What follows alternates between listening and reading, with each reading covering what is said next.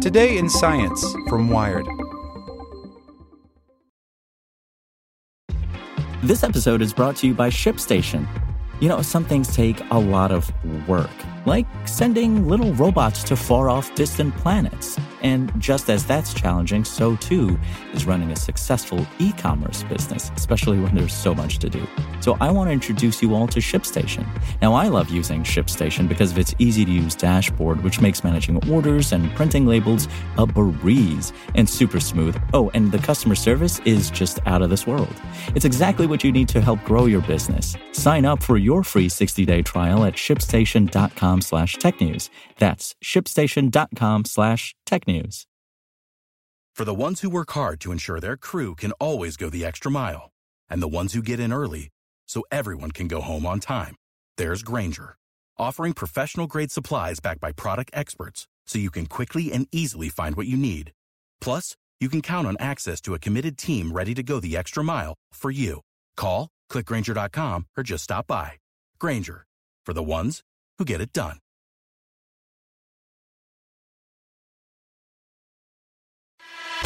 Hey there, this is the spoken edition of Wired. Insect-borne diseases have tripled. Here's why, by Megan Molteni. The year 2004 was a simpler time to be an infectious disease doctor in the U.S. Zika and chikungunya hadn't yet emerged.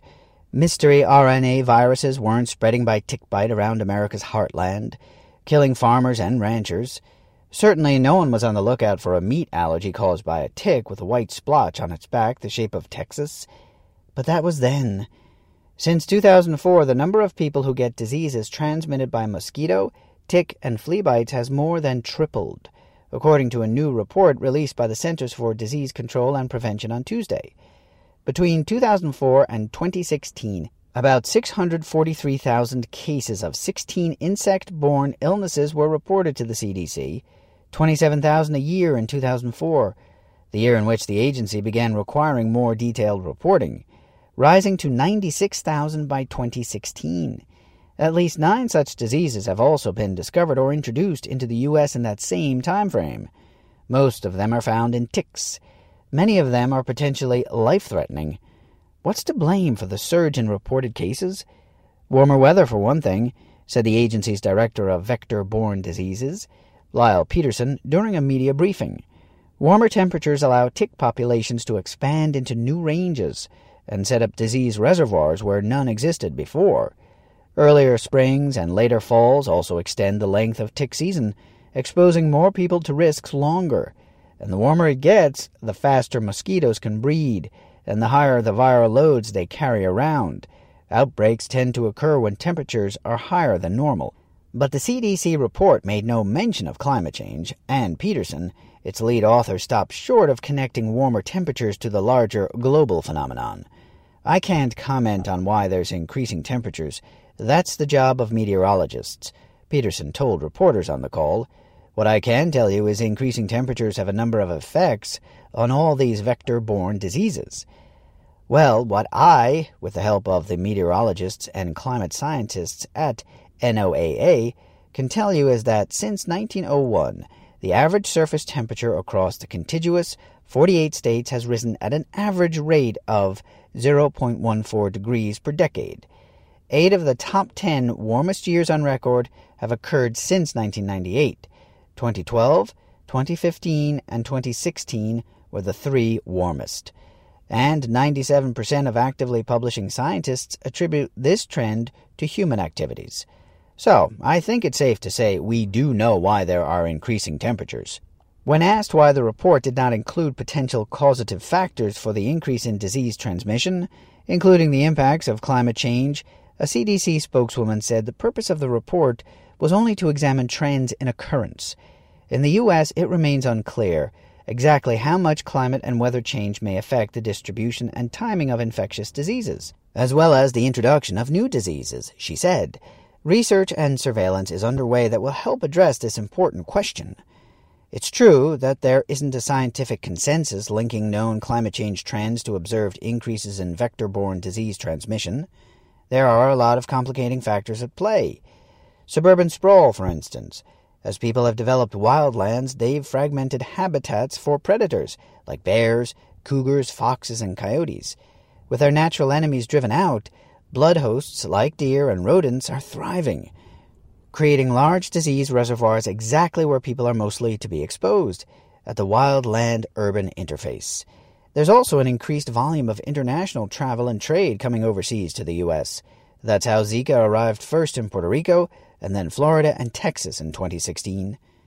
Then there's a bunch of biology that is still far from being understood. Most of these diseases are super gnarly, complicated systems, says A. Marm Kilpatrick, a disease ecologist at the University of California, Santa Cruz. And climate change doesn't affect them as simply as people make it out. It's not a straight line between temperature and disease temperature, he explains. Warming may increase biting rates and how fast diseases can move through a bug into their salivary glands, but it also shortens their lifespan. At some point, as you go from warm to hot, that effect swamps out the others, so you wind up with a hump-shaped relationship instead. And temperature isn't the only way weather changes the equation. Last year, Kilpatrick's lab conducted a nationwide study using CDC records and local mosquito data to examine how weather influenced outbreaks of West Nile virus. They found the biggest climate change driver of disease epidemic was actually drought. Even though less water meant fewer mosquitoes, the drought also stressed out birds, the primary virus host. So the net result, however counterintuitive it may be, was an increase in infection prevalence.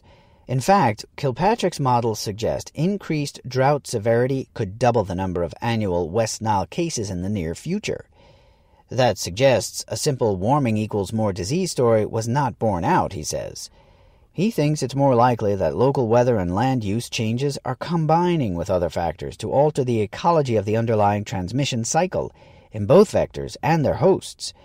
Another confounding factor could be reporting bias. The CDC study suggested that for diseases like Lyme, only 1 out of 10 cases get reported. When Kilpatrick surveyed a dozen Lyme disease researchers last year, many of them worried that recent surges didn't reflect rising incidence so much as increased physician awareness. To support this, they point out that while ticks are expanding their ranges up into Canada and across the Midwest, those areas aren't the only places seeing increased transmission.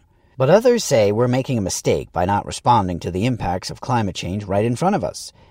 Guidars Mollet runs the state of Connecticut's unique and long-running tick testing program. Residents who get bitten send in their ticks, and Mollet screens them for diseases like Lyme. The research station where he works began this collection service back in 1990, but the biggest changes he's seen have come in the last few years. We've had a string of exceptionally warm winters that have resulted in a surge in tick abundance, as well as prevalence of Lyme and other tick-associated diseases, says Mollet. These things cannot be explained without getting into the issue of climate change. That's the bad news, he says. The good news is that this year is actually shaping up to be unterrible tick-wise.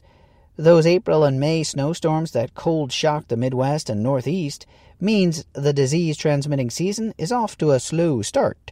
People in Connecticut are just beginning to find their first ticks. This time last year, Mollet's office was already inundated. People sent in close to 1,000 specimens in the first 4 months of 2017. But that doesn't mean you shouldn't take precautions this spring and summer. If you live in the Southeast or in California, places disease-carrying mosquitoes have infiltrated. Take steps to keep them out of your home. Replace or repair damaged window screens.